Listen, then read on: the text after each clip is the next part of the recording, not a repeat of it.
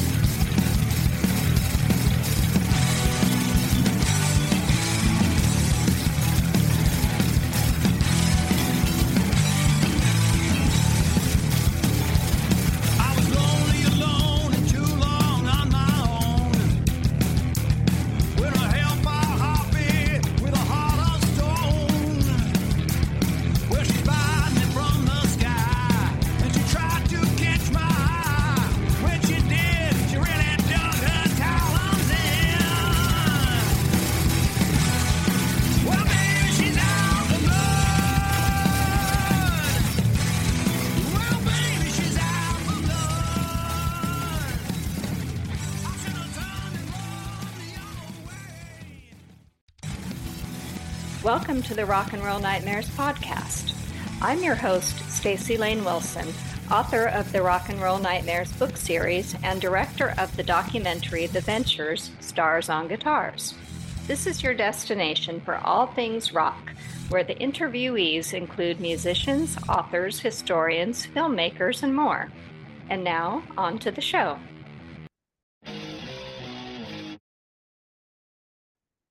My guest today is Jerome Reuter, a film critic and historian whose work can be found in Diabolique magazine and various online publications. He's a critic in the true sense of the word, as in critiques, with full and thought-provoking context. I've been reading his work for years, so I'm really happy to have him on the show to talk about his newly released book, Electric Funeral, Black Sabbath and the Cultural Landscape, 1970 through 1975. It's a scholarly work that drills down on the importance of the band's first albums and how they fit into the cultural landscape. Welcome to the show, Jerome. Oh, thanks, Staci. Thanks for having me. Yeah, well, I'm really excited to dive into the book, but let's first kind of delve into your background. How did you get started in writing? I got started in writing because of Broken Mirrors, Broken Minds, The Dark Dreams of Dario Argento by Maitland McDonough. Mm-hmm. When I read that, I'd never seen a criticism like that before, and that's kind of what got the spark going. I just previous to that, I had watched Suspiria, and that's what kind of cultivated my interest in Italian films. So that was the spark. So I started out as a film blogger. And as time went on, I went and wrote for some film publications such as Screen Magazine. I did one or two pieces for Dread Central. And then I went on to Diabolique, which is really where I worked closely with Kat Ellinger, and she really helped me hone my craft. As far as the other writers who really had made massive impact on me, Peter Sotos with his work in Parasite, where he really showed that you can take just about any subject matter and talk about it in an articulate way, treating all artists objective. There was a big part of it. I'm also a huge avid fan of Marquis de Sade and Nietzsche, as well as Clive Barker. I can feel all those influences when I'm reading your books. Oh, thank you. I went freelance 2 years ago and doing marketing on a professional level, and then it was about a year ago, my first book came out, which was an analytical thesis on the first three Metallica albums called Through the Mist and the Madness. And as soon as I was done writing it, I just finished off the last page, fired it off to the publisher. I'm just like, you know what? I want to write another one. I had the main thing that really drove me forward was there was an essay I wrote a number of years ago for Diabolique magazine called Libertine Black Metal, which was a comparison between the lyrical content of the Black Shining Leather album by Carpathian Forest and how lyrical content correlated with the writings of the Sod. And that was really where, I think that was the first time where I really found my voice as a writer and decided this was the direction I wanted to go down. I wanted to discuss not just metal, but all music in general in a subjective form and kind of discuss it in the same way one might discuss, fine art. I mean, and the same way someone might discuss Citizen Kane or the paintings of Goya. I mean, if we can, I figure we could discuss films like Beyond the Green Door in the same vein we do films like El Topo. So that Why was not? really exactly. Yeah, I love seeing any kind of artwork that has some sort of ambition behind it, and I'm a firm believer in the Socratic method of all art is subjective. You can read into things, and I try to take a different approach with. I'm currently writing my third book, which is called Metaphysics of the Beast, which is kind of a metaphysical approach to the Iron Maiden's recording material from their first album to Fear of the Dark.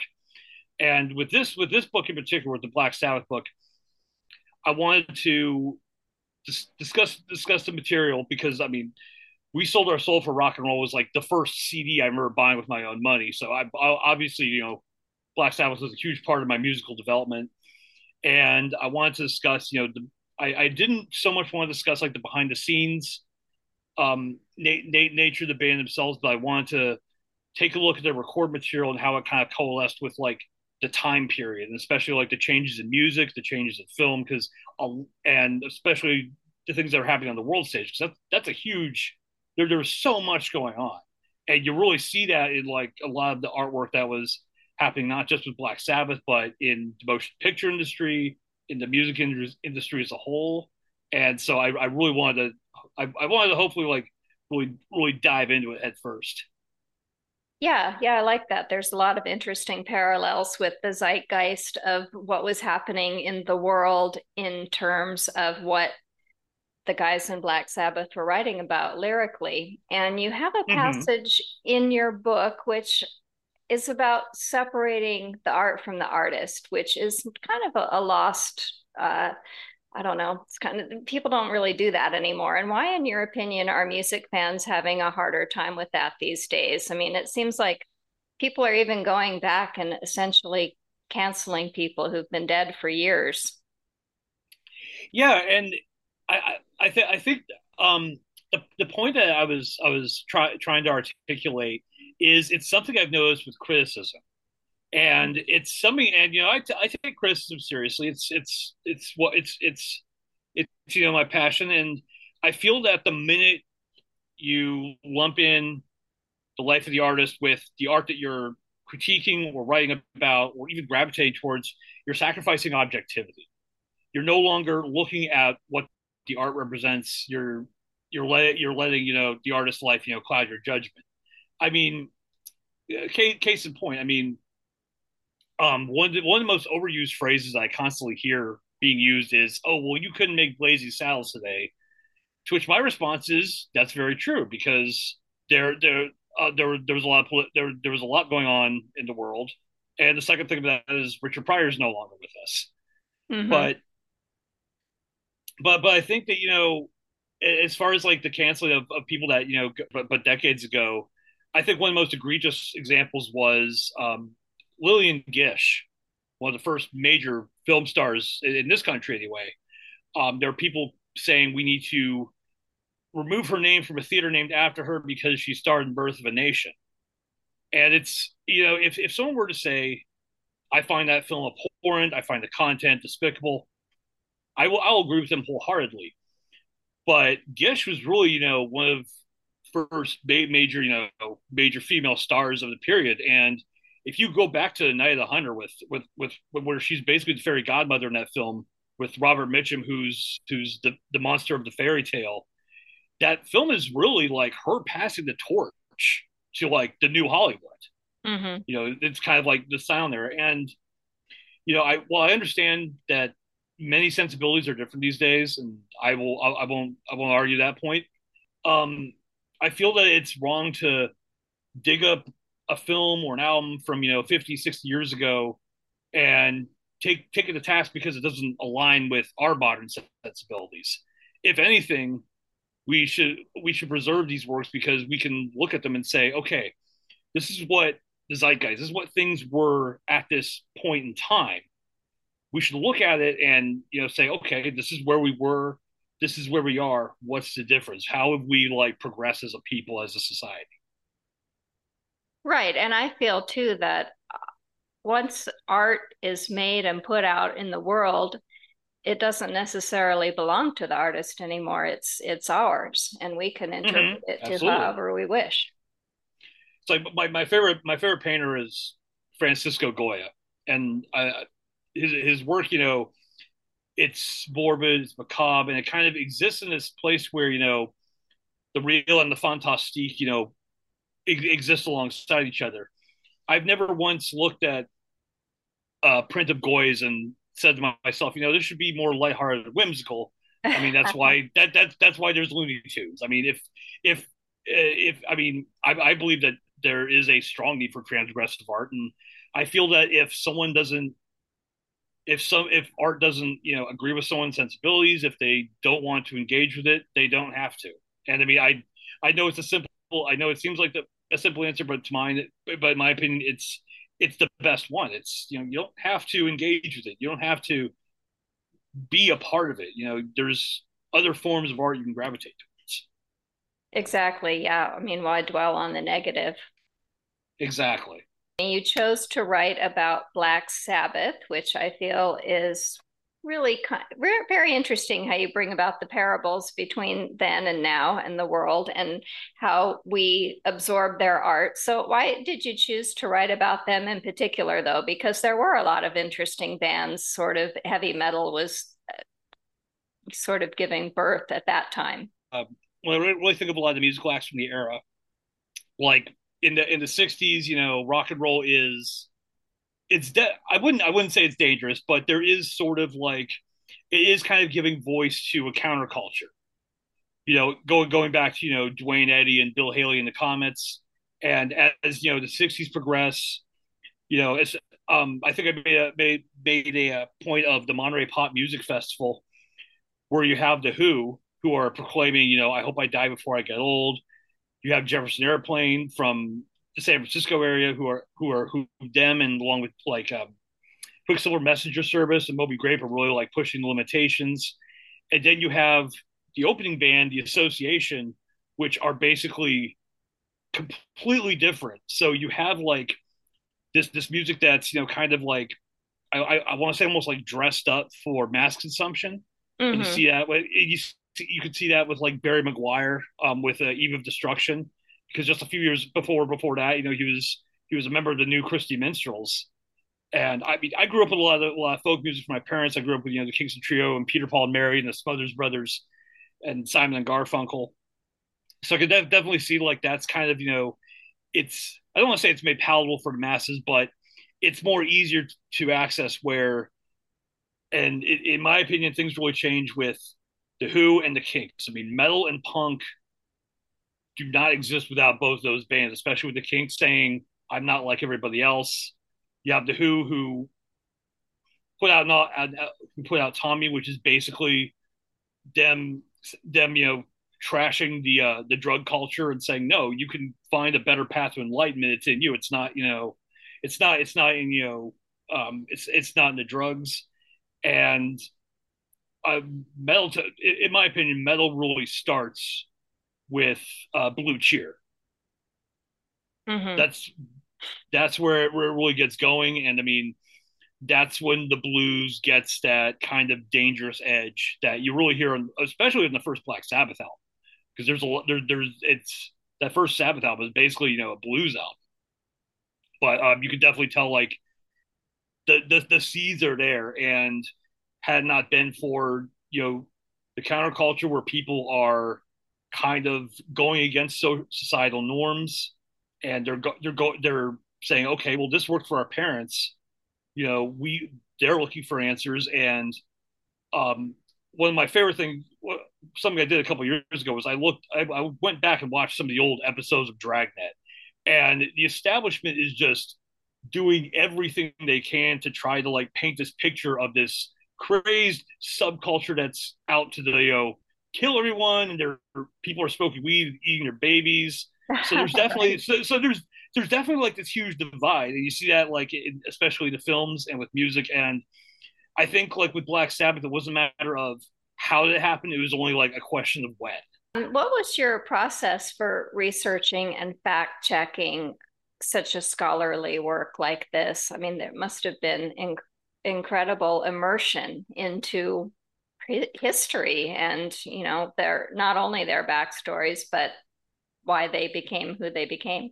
A lot of it was growing up. I spent a lot of time just diving headfirst into history and true crime, and I kind of had this obsessive ear to the ground when it came to the music my parents had, and it was interesting because for my mother, she was from the Haight-Ashbury area, so I got a big dose of a lot of what people now call acid rock, and Uh-huh. my dad was a total folky, and um, so I got both of those growing up, and but for the book, I went and I had to do the main thing I did check was look at the dates certain things came out because I number one I wanted to make sure got the dates right, but I definitely went back and did research in terms of researching like the Billboard chart, seeing what was popular.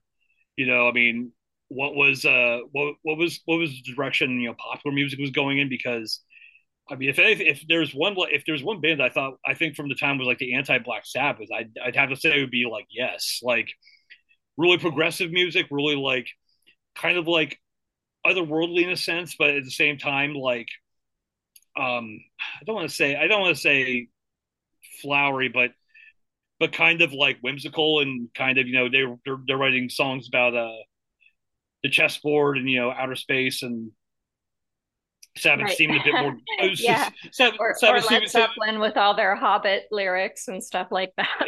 oh exactly. It's weird because if you going going back to like the progression of metal in the mid '70s and early '80s, it's like there's really like the two major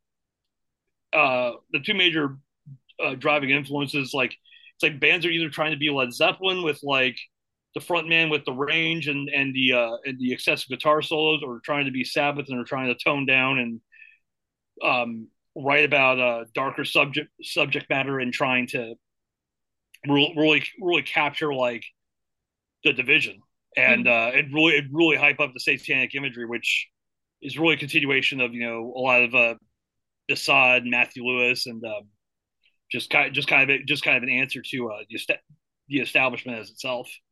Well, you were obviously very familiar with the albums already, but did you go back and revisit them in order to write the book and better inform what you were going to say about them? And I'm wondering also, were there any new discoveries on your part that you may have learned about Black Sabbath as you were writing about them? I definitely went back, definitely listened to them. Like I'd be right as I was writing each chapter. I would have the album playing in the background. There were a lot of things that I thought about that I didn't really consider. I mean, for example, when I was writing the chapter on Paranoid in my first draft of the book, I didn't even want to talk about Iron Man or Paranoid because they're great songs, but they're the songs that everyone knows about and has discussed at like great length. Um, but as I was listening to the album, I decided, okay, I'll go back and I'll try to dive into them a bit more. And really, I must say, like writing this book, for the longest time, Sabotage was my favorite Black Sabbath record. I was like, that was the one that I listened to the most. Mainly because of Hole in the Sky and Symptom of the Universe, but really when I started, like when I was writing the chapter on Paranoid, it really put a lot of things in perspective for me, and how important that album is, and how dire of and apocalyptic the whole album is as far as like a prophecy is concerned, especially with the original version of War Pigs, which can be seen like there's a YouTube footage of them playing Paris in 1970, and they still haven't changed one of the verses where Ozzy sings Satan sends out funeral pyre, cast a priest into the fire. So there's definitely like some refinement on their part, like with the album. Like you can, I mean, especially with like songs like Paranoid and Iron Man, you can tell that like they're developing the ability to write things that are more commercially accessible, but at the Mhm. same time, with songs like Electric Funeral and Hand of Doom. I mean, it's very very much a prophecy of what's going on. Right, parables between the Vietnam War, which you talk a lot about in the book, which I thought was really Oh interesting. yes, as a matter of fact, if there's one moment in this trajectory with the first six albums that really sums up the time period, sums up the thought process of where things are, there's a verse in Hand of Doom. First it was the bomb, Vietnam, napalm, disillusioning, you push the needle in. The fact that they're able to juxtapose the whole the nuclear arms race that's going on, they're able to juxtapose it with the self destruction that comes with drug addiction. I mean, it's that hermetic axiom, as above, so below. So the fact that they're relating both those things on the same front, and because there's so much drug abuse going on during the Vietnam conflict. I might have made mention this too. I mean, if you look up any of Bob Hope's uh, troop visits, he's openly making jokes about it. He goes, yeah, instead of giving the soldiers drugs, let's send them to the peacemakers in Paris, Right, right. which Yeah. never would have happened 10 years earlier.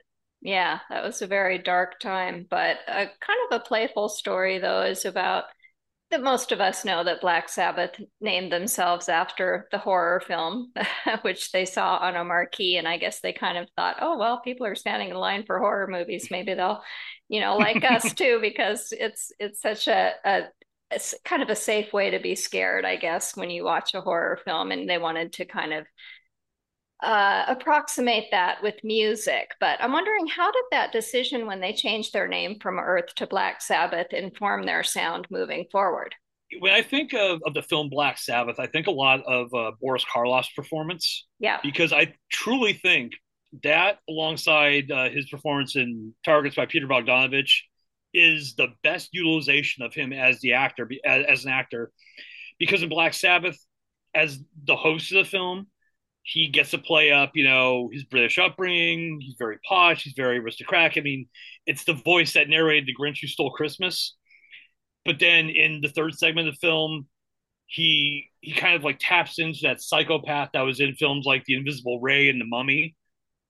And I could kind of see a parallel between that and Black Sabbath, because there's all this incredible musicianship. I mean, songs like The Warning that are just have all these multiple time changes. You have Geezer and Bill Ward, who are one of the greatest rhythm sections ever, and Iommi, who is really shifting the paradigm as far as guitar playing goes.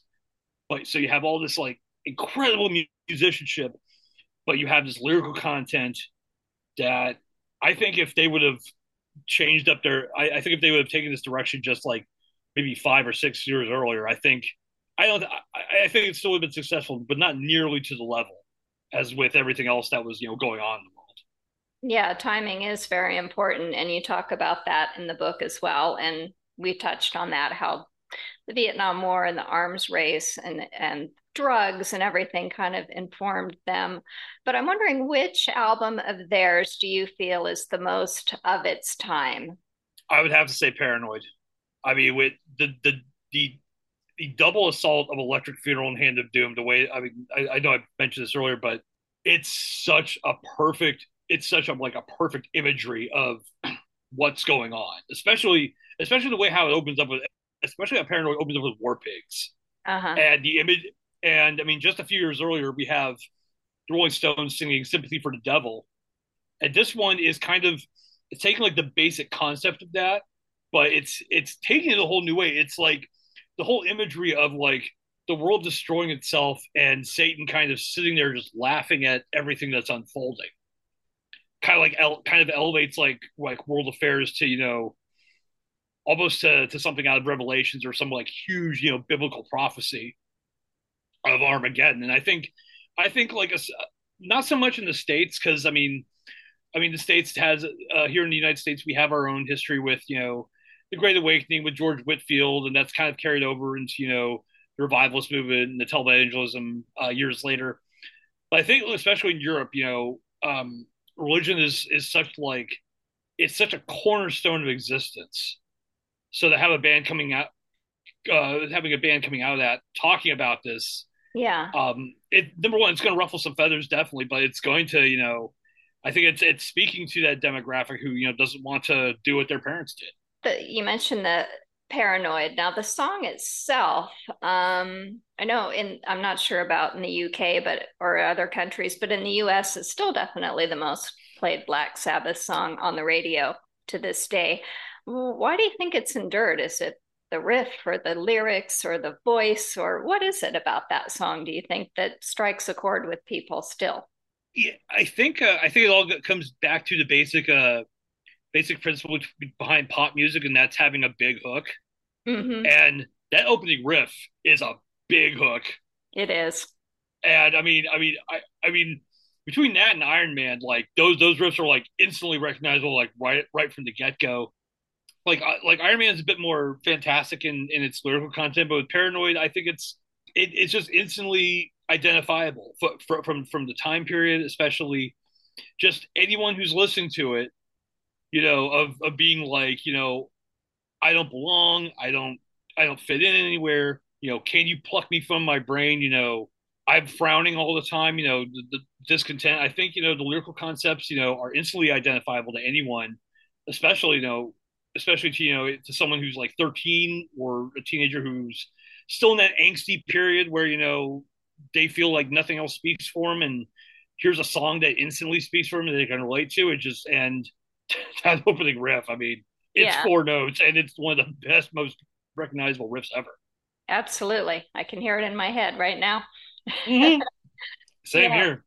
Well, you mentioned some of the black magic lore that was popular with bands in the late 60s, like Coven was a band that not many people remember, but was certainly instrumental and Mm-hmm. informed some of what Black Sabbath did.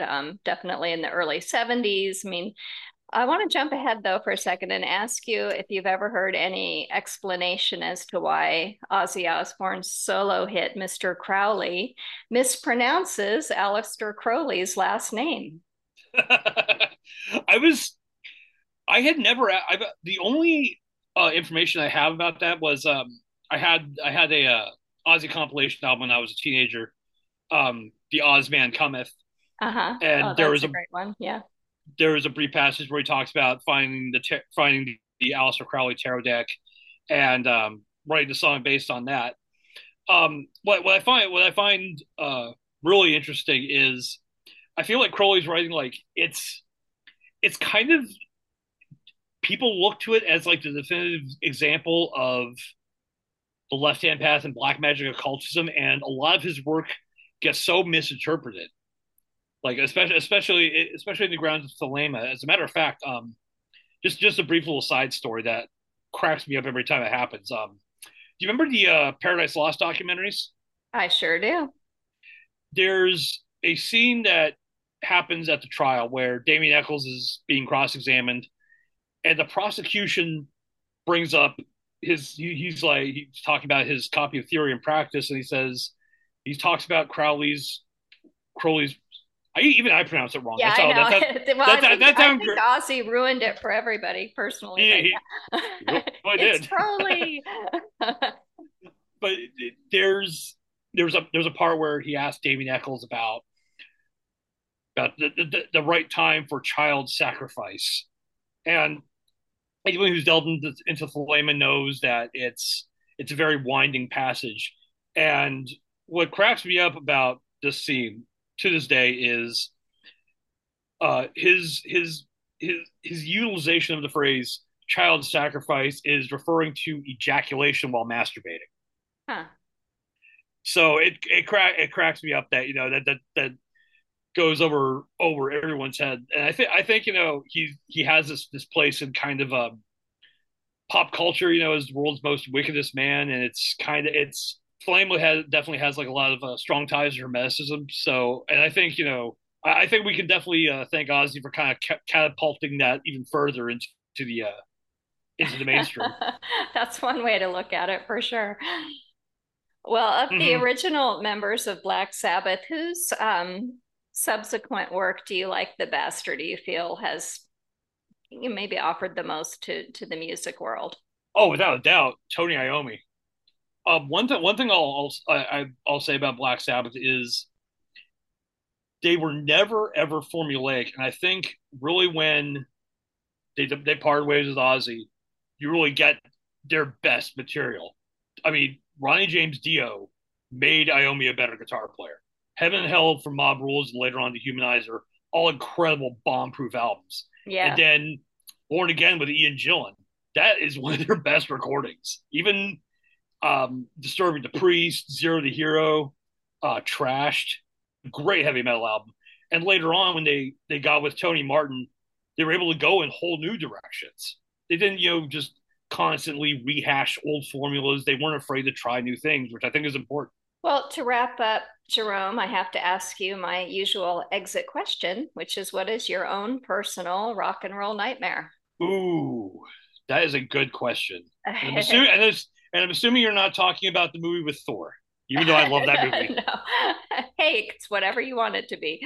I don't know if this relates to that as much, but I've off and on I've had issues with mental health since I was a teenager, and there was a period about 2 years ago where I was having these really vivid anxiety attacks, like in the middle of the night or early in the morning. They would like wake me up out of a sound sleep, and whenever it happened, I would have to listen to the song "Release from Agony" by Destruction.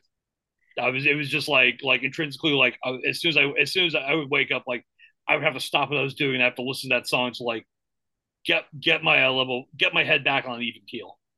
And so that would be like my go-to. I would like throw on Release from Agony, and that would like kind of like calm things down. I would like to let everyone know where they can get Electric Funeral, and where can they find and follow you on social media. So why don't you tell us?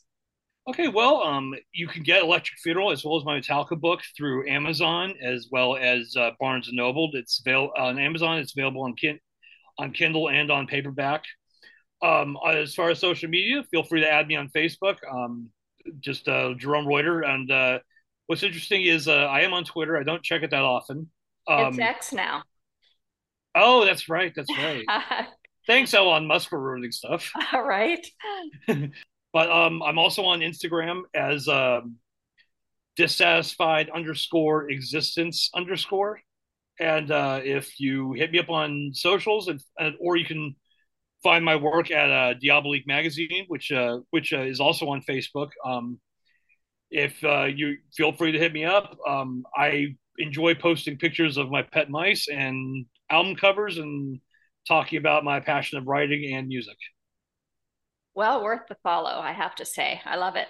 And the book I love your rat pictures, by the way. Oh, I thank you. Yes, mice and rats. So everyone listening who loves rodents, you've got to check in with us on social media. Absolutely. All right. Well, thanks, Jerome. Thank you so much for having me on, Staci. This was a blast. This concludes another episode of the Rock and Roll Nightmares podcast. Remember, there's a book series too. All the books are available in paperback, ebook, and audio via Amazon or the Rock and Roll Nightmares website. That's ROCK-N-ROLL-Nightmares.com. Our official theme song is She's Out for Blood by Fuzzbuster, founded by Lars Cabot. Thank you for listening. Well, she's